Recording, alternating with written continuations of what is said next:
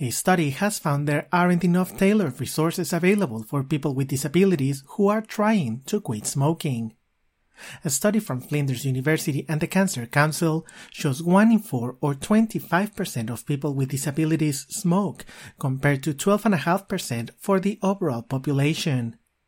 National Radio News Director Frank Bonacorso asked Professor from the College of Medicine and Public Health from Flinders University, Billy Bonevsky, how concerning the statistics are. That's right, and it's very concerning because tobacco smoking continues to be the leading cause of preventable diseases like heart disease and respiratory diseases, a lot of cancers and diabetes, and so it means that this somewhat already vulnerable population is at increased disadvantage again because of smoking.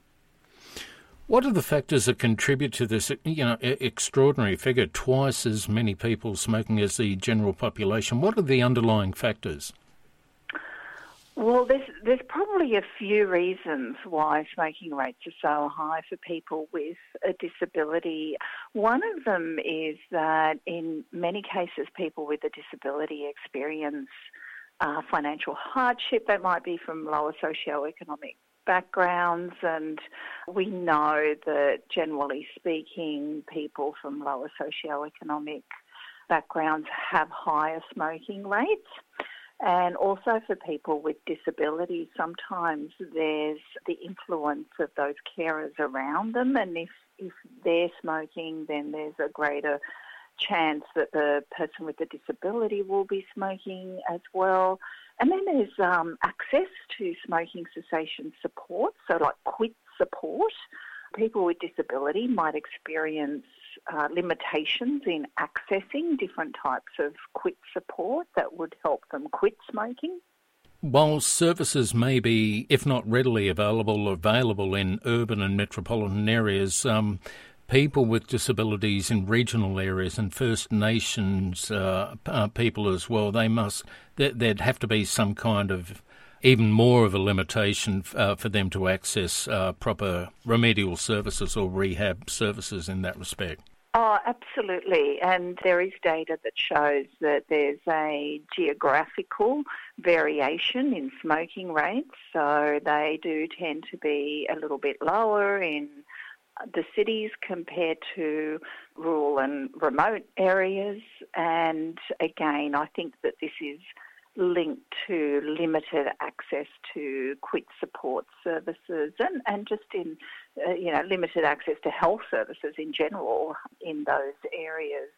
Did your analysis take you to case studies? Were you interviewing subjects on their smoking habits and the difficulty in giving up smoking? And if so, what are some of those anecdotes and some of the challenges? Well, we don't have that sort of data. So what we looked at is purely smoking rates and whole of population data and identifying where there are pockets of high smoking rates, and we found that people with disability have twice as high smoking rates as the general population.